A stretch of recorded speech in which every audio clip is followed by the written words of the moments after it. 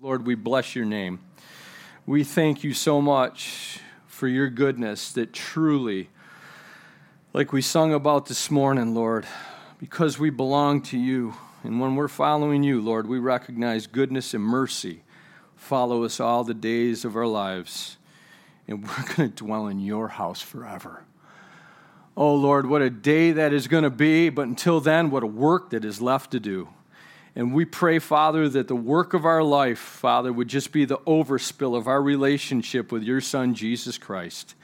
And we pray today that you'd use your word to continue to the molding process in each one of our lives, Lord, as your plan is to conform us into the image of Jesus, that people would see more of Jesus in us, but not only that, but hear more of Jesus from us.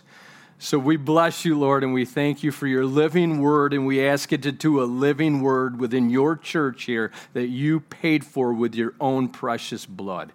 In Jesus' name, amen. We're going to be in 1 Thessalonians if you want to turn there with me.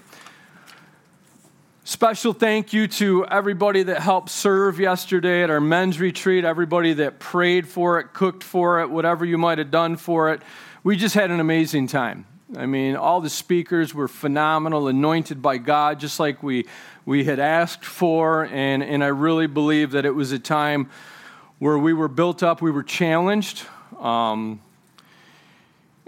hopefully there's some great stuff that took place inside of each one of us because we met together in our brotherhood at the feet of our Lord. I want to encourage you that if you didn't make it yesterday, next year, we're probably going to shoot towards the end of February, but it's an amazing time just to connect. And I'm telling you what, if you learned anything from COVID and whatever you interpret COVID to be, I have my own interpretation, it showed us how important fellowship is, how important it is that we gather together. And trust me, that was a satanic plot to shut down the church because there's power when we do this.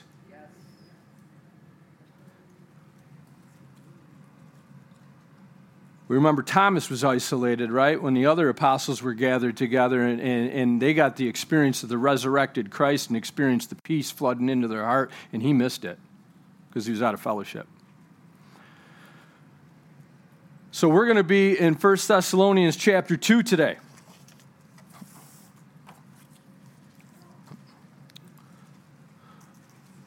We'll get back into Genesis at some point. I just wanted to jump into some New Testament teaching for a season. I love this church. This church is an example to us. When I look at this church, it was an afflicted church that were followers of Jesus. It's this afflicted church that was operating in faith, hope, and love. It's this afflicted church that was a church that was an example to the other churches. It was this afflicted church that operated in living faith, and it was this afflicted church that had hearts and eyes focused on the return of their King.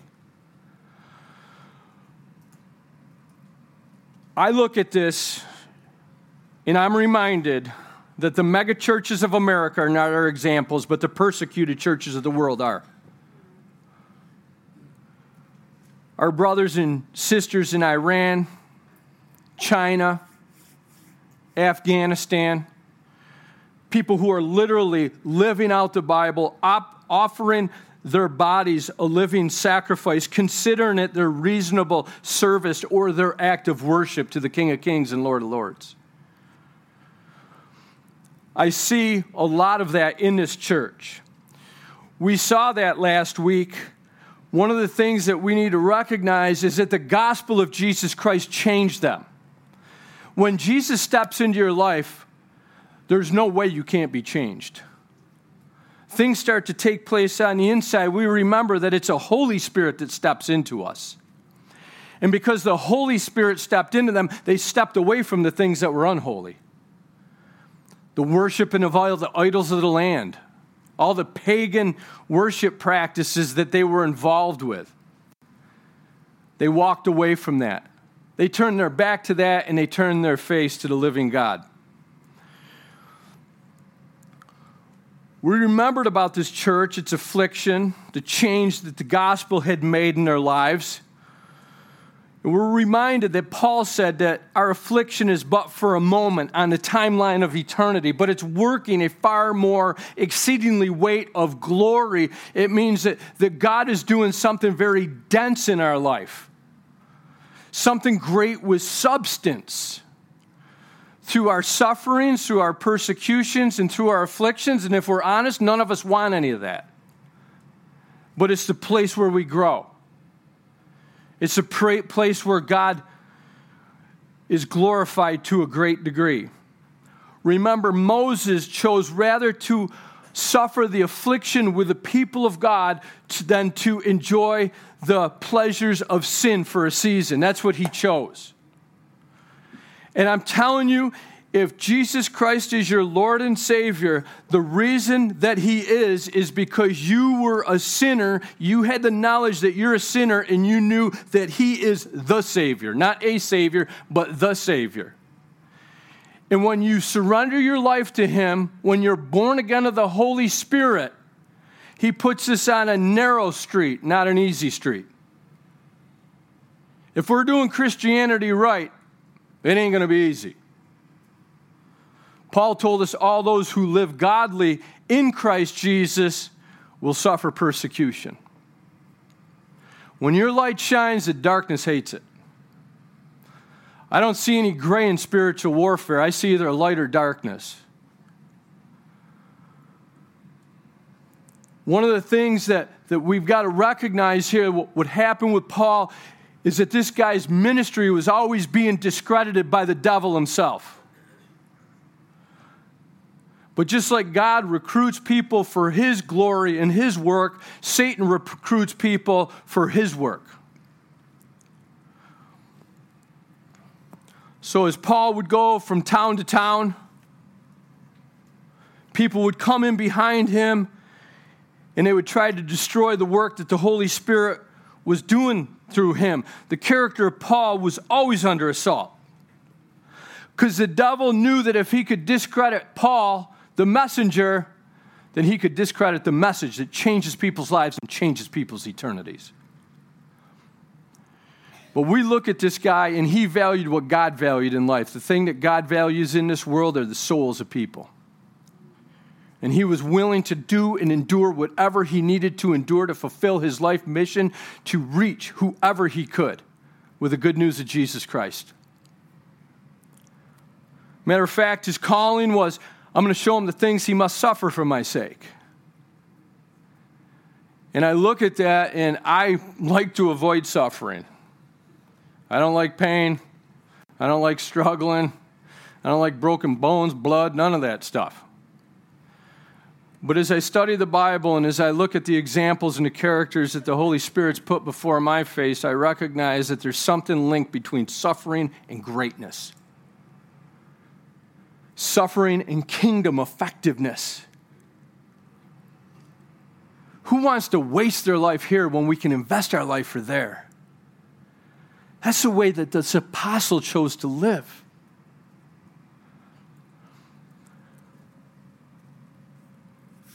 So we see this now. Now, one of the things we need to remember is that biblical integrity in the ministry is born by the work of the Holy Spirit. Remember, when the Holy Spirit's leading your life, and we're supposed to keep our lives submitted to him perpetually, ongoingly, continually. It's the last synonym I got. I only got 3. But as we submit ourselves to him, you know what he does? He guides you into all truth. He keeps you in the light. I love what he says here, because this really is a short period where he's not like sticking up for himself or defending himself. We're so quick to run to our own defense. But he recognizes the satanic assault that is upon his character to destroy the message that he had brought that changed these people's lives, and the negative impact it could have on a church if he didn't recall to their memory what they experienced with him for 3 weeks. Preaching the cross and the resurrection that changed their lives, that birthed that church.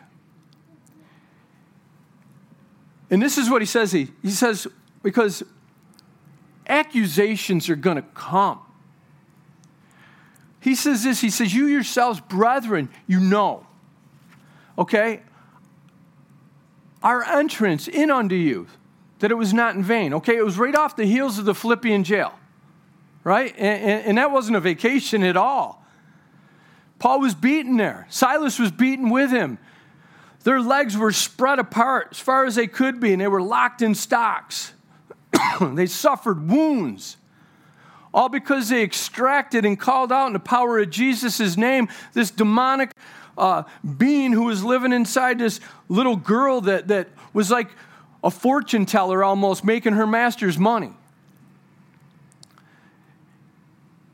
He says here, for you yourselves, brethren, know your entrance in unto you, our entrance into you, that it was not in vain. When you hear something about a ministry, when you hear something about a pastor, draw upon your own experience. Not what you hear to be true, but what you've experienced to be true. Years ago, there was a guy that came here to visit this church. He lived local. And that day, just felt led. I was just sharing some of the hysterical things I thought that people say about our church. You know, from having to show your W-4 forms before you can walk in the door, to the ATMs all over the place, to my $400,000 house, which is on sale for half today. Amongst other things. And this guy was talking to somebody else in the church. He goes, I can't believe it. I heard every one of those things about this church. But you know what? He came in and drew from his own experience. No ATM. Didn't need to see his W-4s. I didn't have him over to my house. Well, I guarantee it's not worth $400,000.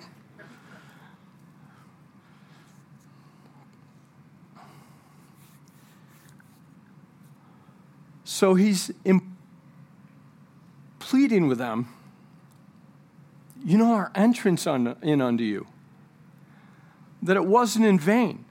He says, but even after that we had suffered before and were shamefully entreated, as you know, at Philippi, okay, referencing that, you can look yourself, that's in Acts chapter 16, at Philippi, we were bold to God to speak unto you the gospel of God with much contention. You can't stop a guy like that. Here's the bottom line. Everything that he went through in Philippi, he's trying to tell him, he goes, hey, look, think about what we endured for you. We could have quit right there, okay? God, you know, we start praising God, the earthquake comes, man, and we could have went exit stage right. I'm going back to sanity. I'm going back to my old hometown, man, and I'm just going to worship Jesus there privately and call it a day. But if Paul had that quit in him and didn't have that persevering spirit, that enduring spirit, because he appreciated Jesus Christ's sacrifice for him so much, God had given him a word. He wanted to operate in faith and obedience to his own personal calling. It kept him going, no quit in him. If he would have quit, we wouldn't have had 13 books in the Bible. We wouldn't have had 19 more chapters of the book of Acts if he quit and gave up. So he comes limping into town.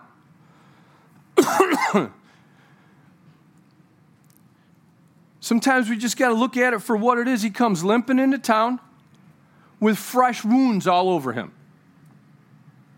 For what?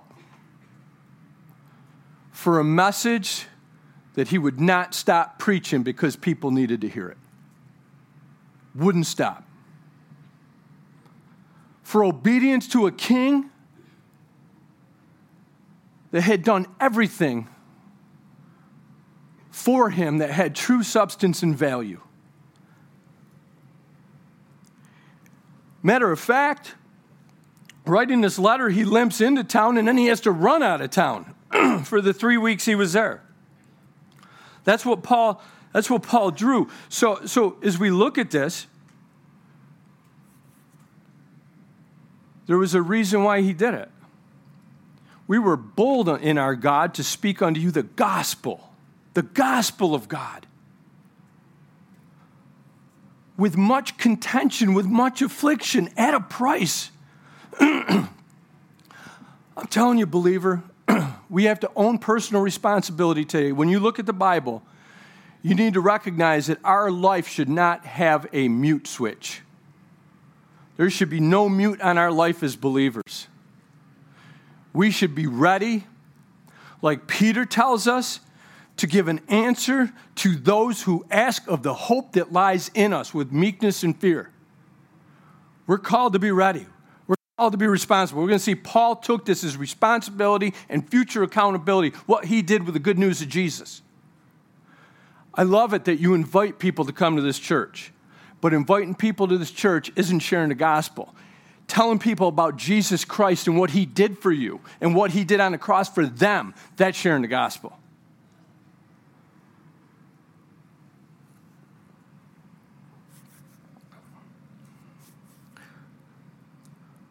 So we see here that with his perseverance and his endurance, the bigger picture to him than an easy life, there was a bigger picture than a more comfortable life.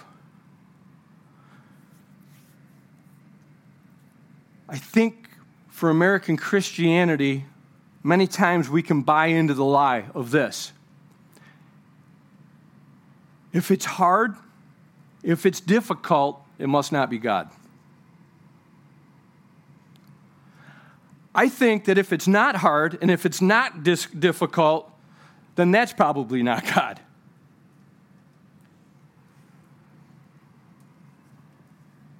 I thought, what if Paul was here today to preach to the church in America? What would he tell us? Nothing different than what he's already told us. The truth doesn't change. So, as he was trying to explain to them all the suffering that he was willing to go through as he limps into town, that he was so concerned. They held so much value to him.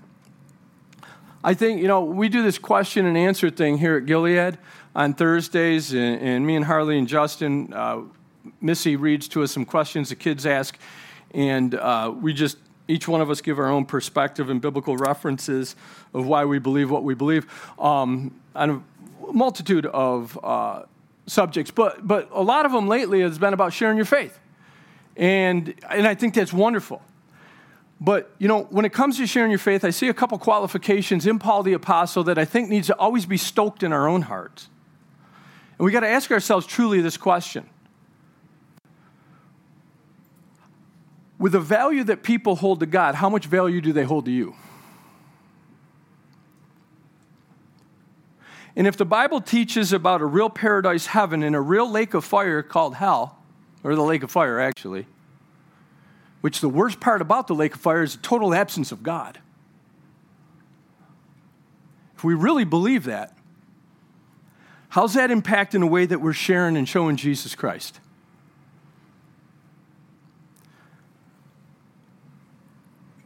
He says here that we were bold to speak the gospel of God with much contention. All that affliction, it didn't matter.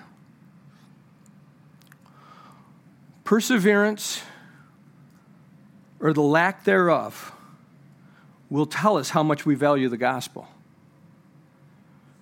Perseverance, or a lack thereof, will tell us really, truly, how much we value the gospel. The gospel drew contention. It drew conflict.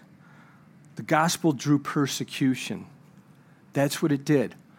But do you think for a moment there's a more important message than the world needs today than the good news of Jesus Christ? Some Christians are more excited over the hopes that they think Trump's coming back. I'd love to see him come back, but you know what? That's way down the list compared to them needing Jesus.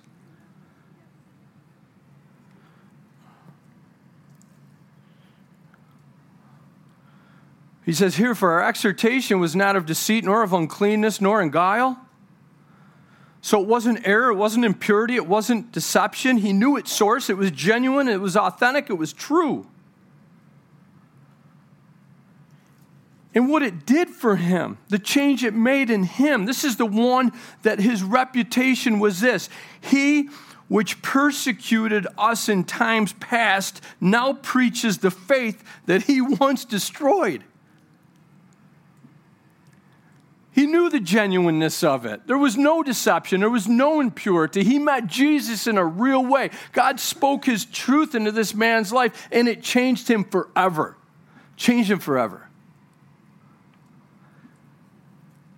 He says, but we were allowed of God, privilege, okay? Now God has invested the treasure of the good news in these earthen vessels or jars of clay.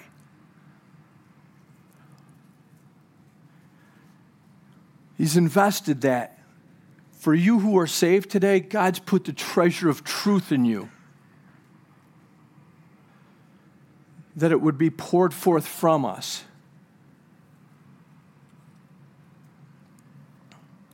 He saw this as allowed. It was permission of privilege. He says we're allowed of God to be put in trust with the gospel. He saw this as his responsibility. He owned this as personal accountability. You know, the Bible tells us this, that in stewards, okay, stewards, it's required that we be found faithful. Oh, how God wants you and I to be faithful with the good news of Jesus. The message that saved us is the message that needs to be proclaimed from us. It's what people need to hear.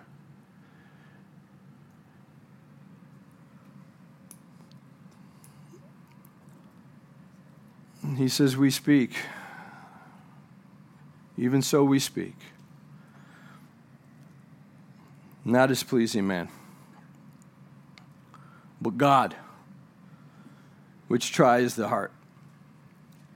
Not being a man pleaser.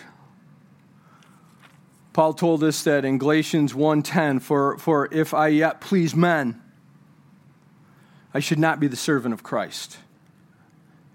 If I'm looking to make everybody happy, so everybody's okay with me, it's going to limit or quench my ability to be a servant of what God's called my life to. We've been called to be living epistles known and read of men. And when we see this here, he says this: God to be put into a trust with the gospel, even so we speak. We speak. I personally, I don't like that coined cliche that preach the gospel and if needed, use words. I understand its concept. I understand its challenge. But the best that I can live in harmony with the Word of God is nothing compared to the power of the gospel of Jesus Christ. So Paul says we speak. This needs to be communicated. It needs to be vocalized. Sometimes it's going to come at a cost. When you share the gospel, people might avoid you. People might separate themselves from you. They might even speak evil about you. It might cost you friendships. It's cost me friendships. It might cost you close relationships. It divides parents from children and children from parents. It can even divide spouses.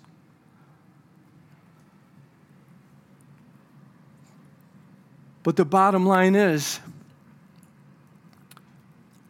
if we go through this life seeking to please one and letting the chips fall, how they may, we'll go through this life with no regrets. No regrets at all. We speak not as pleasing men, but God, which tries our hearts. He tests our hearts. How does he test my heart? Because sometimes he'll put us in a situation. He'll give us an opportunity. And he's, by the Spirit, he's speaking to our heart. And then we have the opportunity, Am I going to please God in this situation, or am I going to please men? Am I going to open up my mouth and be vocal about the good news of Jesus Christ, or I'm going to be more worried that I might hurt their feelings? I'd rather hurt their feelings in love with the opportunity possibly to see them respond to a message that will cause them to not have to suffer for all of eternity than to walk away from that opportunity. God tests our hearts. Didn't he do that with Abraham when he told him to take his son up onto the mount and to offer him up? But Abraham, what did he do? He passed the test because you know what he did? As simple as this. He did what God said. He just did what God said. Old Paths Chapel here, us sitting here today, man. This has the potential of a powder keg. When the Spirit of God lights up the people of God with the gospel of God, things happen. The church gets added to. The church multiplies. The church grows. Now all of a sudden, think of the potential. Envision your friends now become your brothers and sisters in Christ. And it's not about making a bigger church.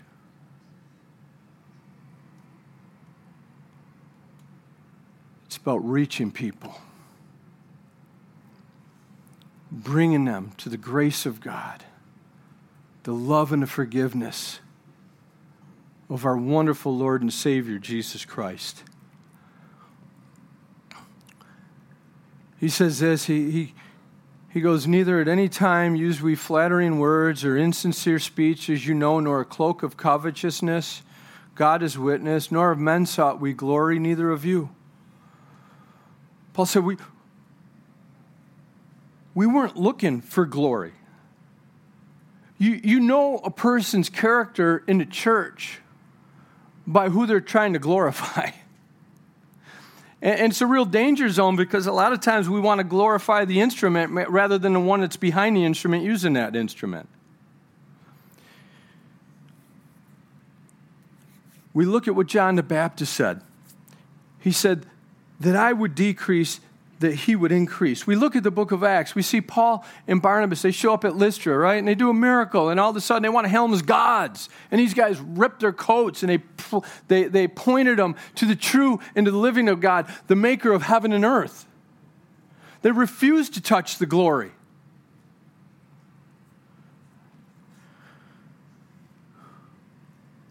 Our lives are designed to bring honor and glory to Jesus Christ. In a life that wants the glory, you need to remember that's what Lucifer wanted. Over the years, I shared this a little bit yesterday, one of the greatest attributes I see demonstrated in a believer's life today is the attribute of humility. And the attribute of humility or meekness shows me that individual is yoked up with Jesus because he's like, come, yoke up with me, come and learn of me, for I'm meek and I'm lowly at heart. Such a beautiful attribute. And it's not, you can't work for humility. You just yoke up to the humble one and he wears off on you.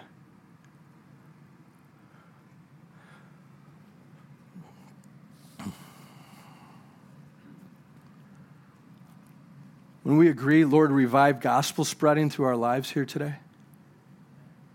Help us to look for opportunities. Help us to be bold with a message that changes lives and changes eternities. Put some of that Paul fabric in us that is available through the Holy Spirit.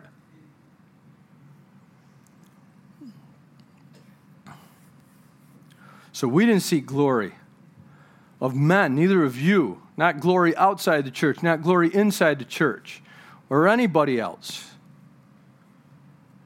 And that we might have been burdensome as the apostles of Christ. But we were gentle among you, even as a nurse cherishes her children, or a nursing mom taking care of her newborn. This church was newborn. There was spiritual births that took place there, and Paul was tender. You know the thing about a mom? There is nobody on earth that sacrifices more than a mom. Because it's all about the needs of that baby. It doesn't matter if it's midnight, 1 in the morning, 2 in the morning. It does not matter. The needs of that baby, the nourishment of that baby, the tenderness and the love invested into that baby, that's what that mom cares about. I'll never forget when the doctor told us when Joe was born that he had a hole in his heart. It went through me deep, but when I saw her, the love of a mother.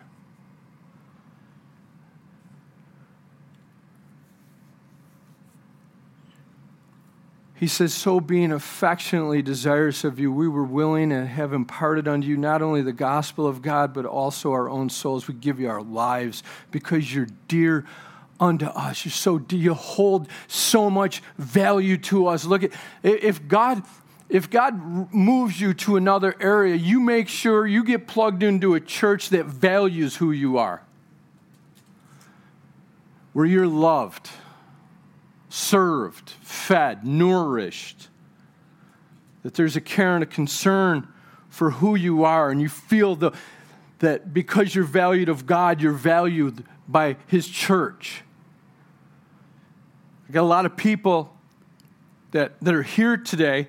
They found their way to old paths because they were devalued in the church that they came from.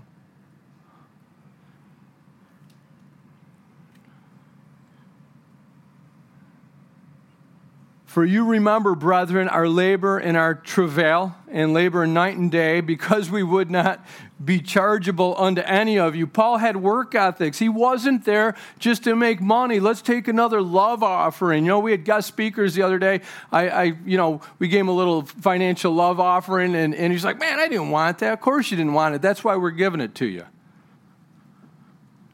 Because of the sincerity of your heart, humility of your heart. Paul says, look, I'm here. I'll take care of myself. You know, I'm so glad, man. If times get tough, it's run through my mind. I don't care. I'm going to still be a pastor, even if I got to go back to work and pull wires. I don't care. I'll do that.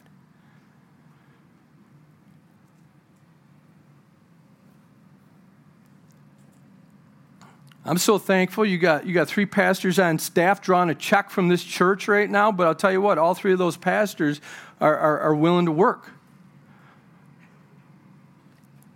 We've talked about it before. Hey, things get tough, we'll just go back to work and keep the ministry going.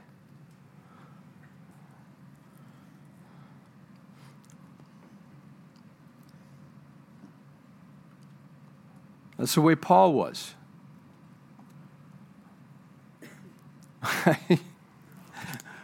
The biggest Calvary chapel in this country, unfortunately, the pastor fell.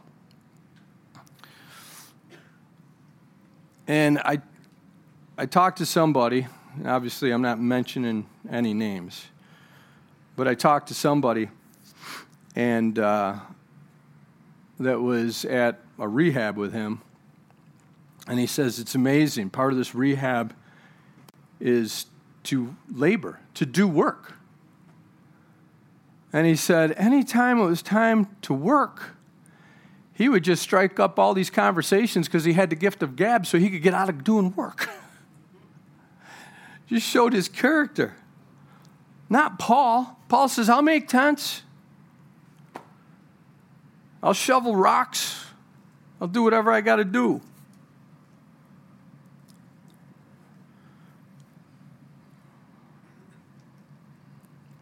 You're witnesses of God, also how holy and justly and unblameably we behaved ourselves among you that believe, as you know how we exhorted and we comforted and we charged every one of you as a father does his children. So he goes from that heart of that mother now to the heart of a father. In the heart of a father, he's a provider, he's a protector. But I'll tell you this about a godly dad. He wants far better for his children than for himself. When it comes to my prayers for my kids, I want them to accomplish way more for the kingdom of God than I have. I want them to be way more glorifying to Jesus Christ than I am.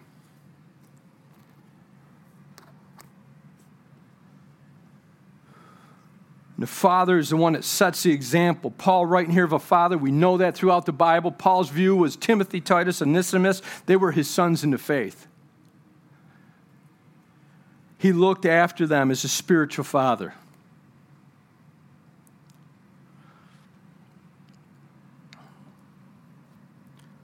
He says, don't forget, when these people come in and they're going to lie about our character, they're going to cause you to doubt our integrity, don't forget by experience, we were tender with you like a mother and we took care of you like a dad.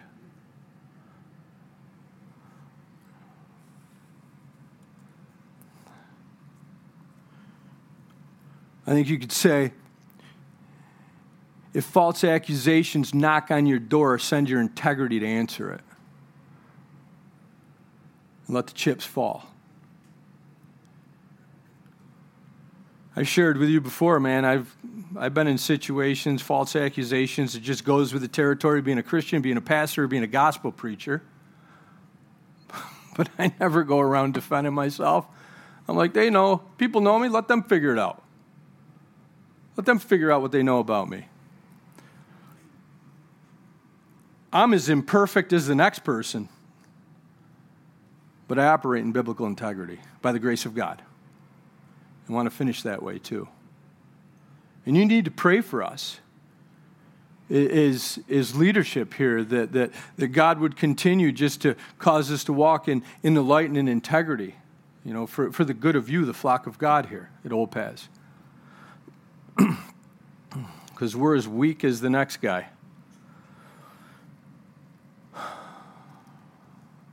And this is what he says, that you would walk worthy of God. You know, scriptures like that, they really challenge us, okay? We're living in dangerous times, prophetically, spiritually. That we would walk worthy.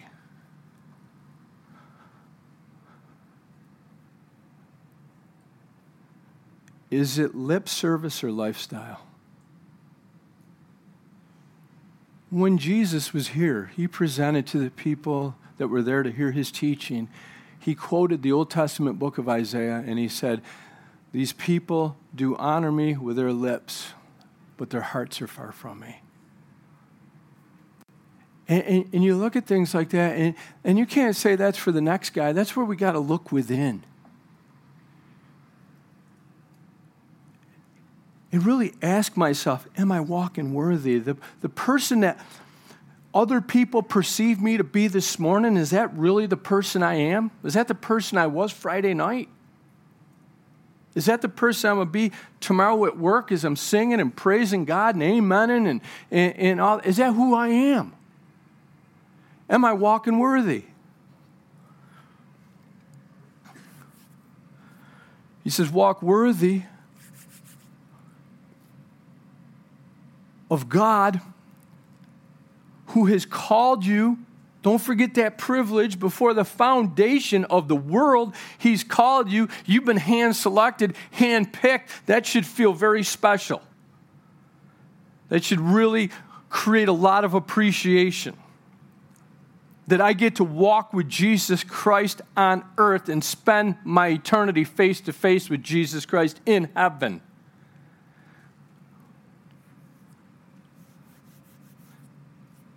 But he's called you unto his kingdom, not this kingdom, unto his kingdom. Kingdom living, what does that mean? That means, I like Tony Evans' definition of what it is to be a kingdom citizen. It's those who live under divine authority, who live under the word of God. That what this says goes. Not by my striving, but by his Spirit at work in me. So unto his kingdom and glory. So we've got to live a little bit farsighted. We've got to be able to see beyond the present and to live today for what's going to matter 100 years from now.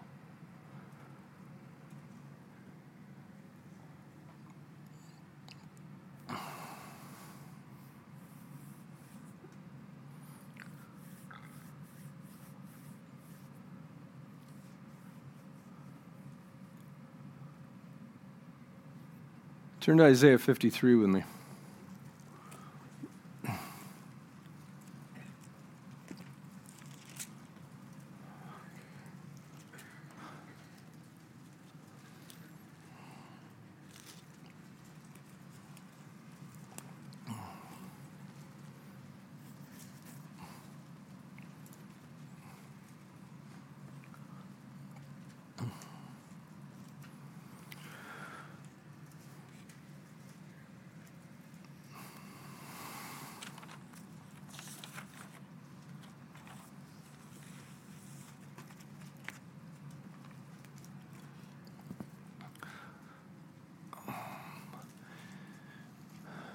That we'd walk worthy.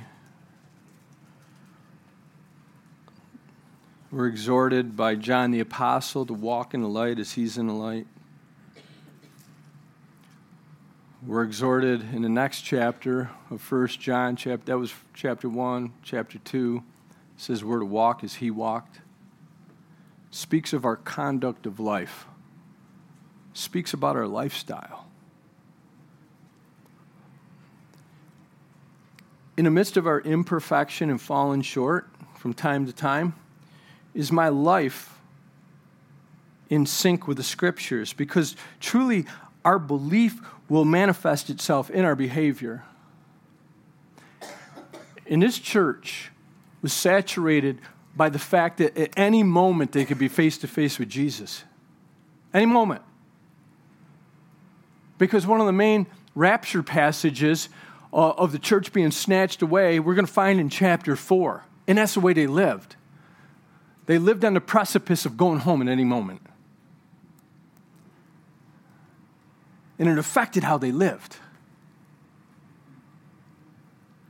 Because we're not going to get to the verse today because it was their belief that reflected their behavior. What you believe is going to affect really how you behave.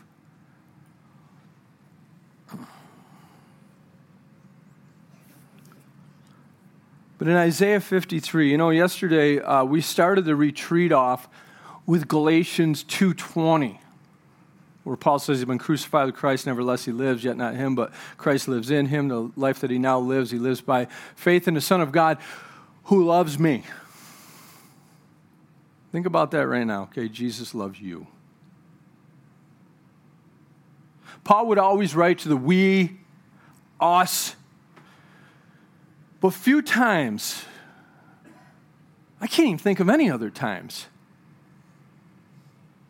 he says here, who loves me.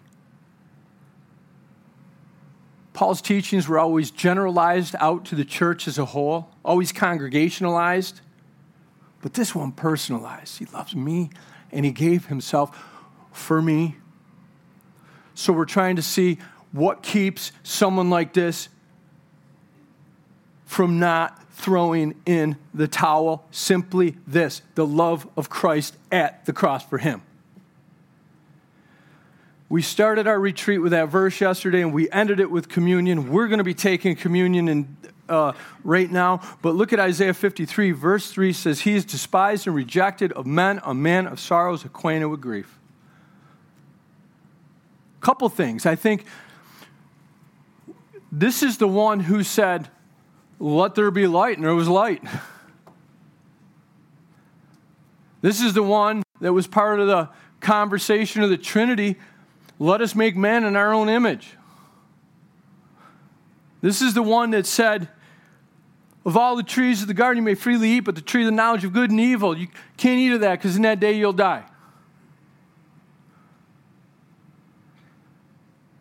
And after they ate of it, this is the one that came back and said, Adam, where art thou? What have you done?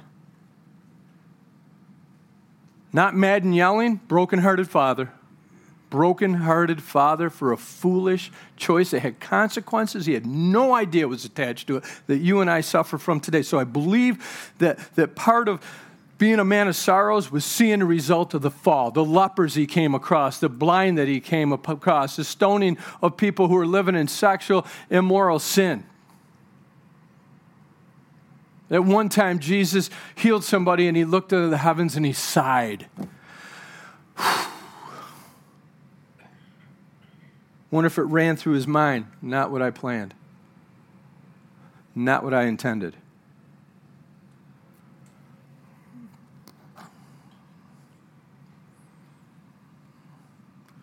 But I think the greatest thing about him being a man of sorrows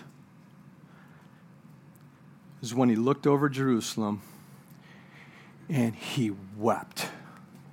He sobbed with convulsion because he was their deliverer. He was the Messiah. He was the Savior of the Old Testament prophecies, and they rejected him, and they had no idea the cost and the consequences that laid ahead. 40 years later, the city would be destroyed and many of the people killed. They didn't see it coming. And I'm telling you today, if you're here today and you've never surrendered your life to Jesus Christ being your Lord and Savior and turn from your sins and make him your Lord and Savior, he weeps for you. He weeps for you because just like in Jerusalem in the book of Luke, you have no idea the eternal ramifications and the consequences that lay ahead if you reject him. And being indifferent to him is rejecting him.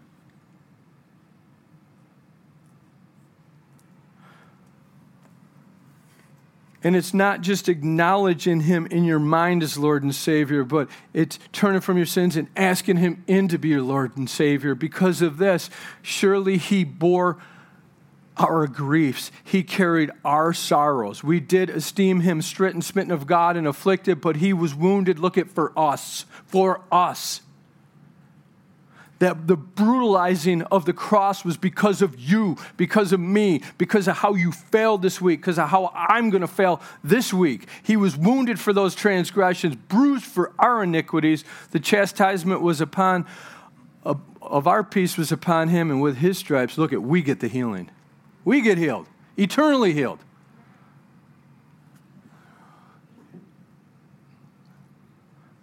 If that doesn't do something to our heart, we need to repent because it was the greatest act of love ever demonstrated. And like Paul said, for me, he did that for me. And this is what communion is today. We eat the cracker. We remember his body broken on that cross. We take the juice. We remember that his blood was shed to cover our sins. This is the Lamb without blemish. He didn't go there for anything he did. He went there for what we did.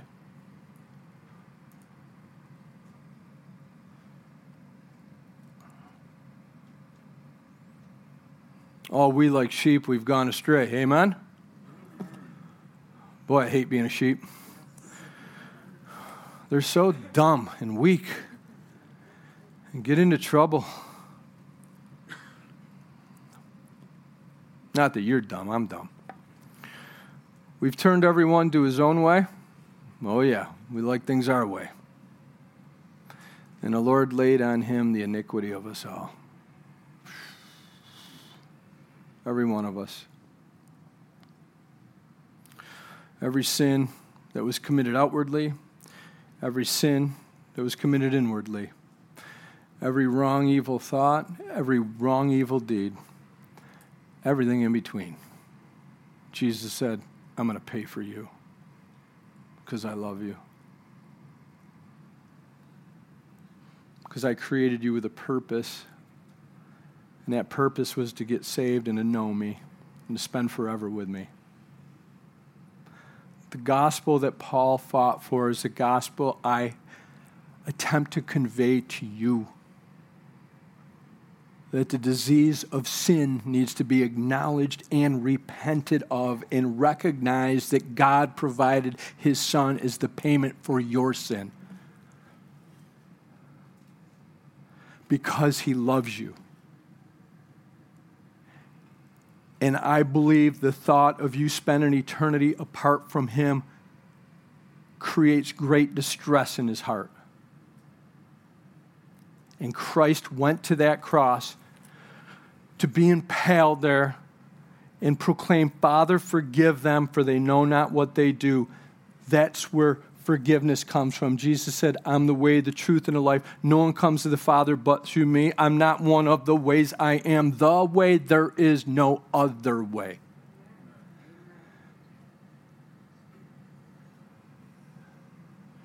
I'm glad you come to church here, but it's not going to mean anything unless you've come to Christ.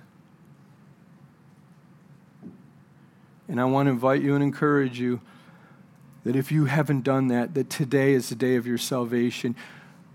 Don't procrastinate with the most important decision that you can ever make in your life because it determines where you spend your eternity. You need Jesus.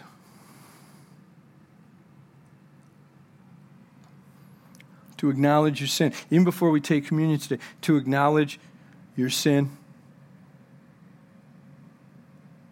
To turn from it. That's repentance.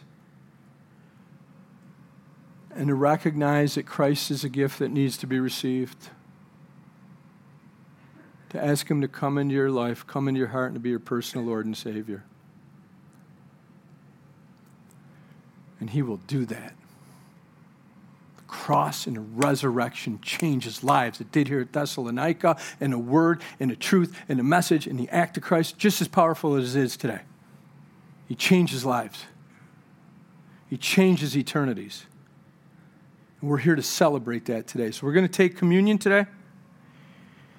And as you sit, it's a good time just to reflect in our heart, to examine ourselves to see whether we're in the faith, not a faith, but the faith, not a faith we came up with, but a faith that tells us what Christianity is, what discipleship is in the Bible.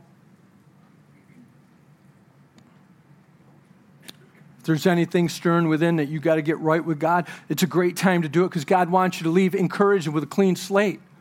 Ready for a new week, ready to share the gospel, ready to live the gospel. Recognizing that the key to lost people's lives lives inside of me. It needs to come out of me. I didn't get saved in 1994 because people were just living like Christians because they were telling me the truth. And living like Christians. They're telling me about Christ.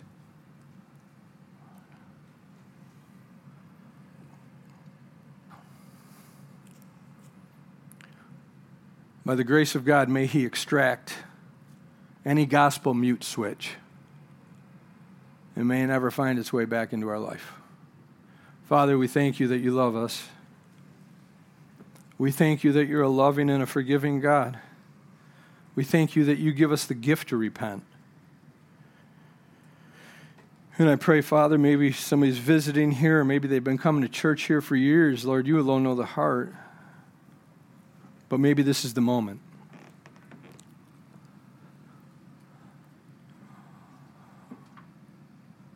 To take all that sin, take all that junk we've been lugging around with us our whole life, and to bring it to You, so that it would be cast into the sea of Your forgetfulness. To the depths of the sea, put behind Your back, never to be remembered anymore as far as the east is from the west. That they can begin a new life and a new relationship in You, Jesus. Thank You. It's Your blood that made us family. It's Your blood that built this church on the truth of Your word, Lord.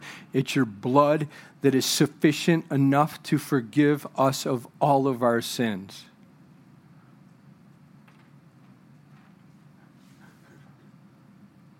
May we each have renewed gratitude, and it would show itself, that gratitude would show itself in lives walking worthy of You, for Your kingdom, for Your glory. We bless Your name. In Jesus' name, amen.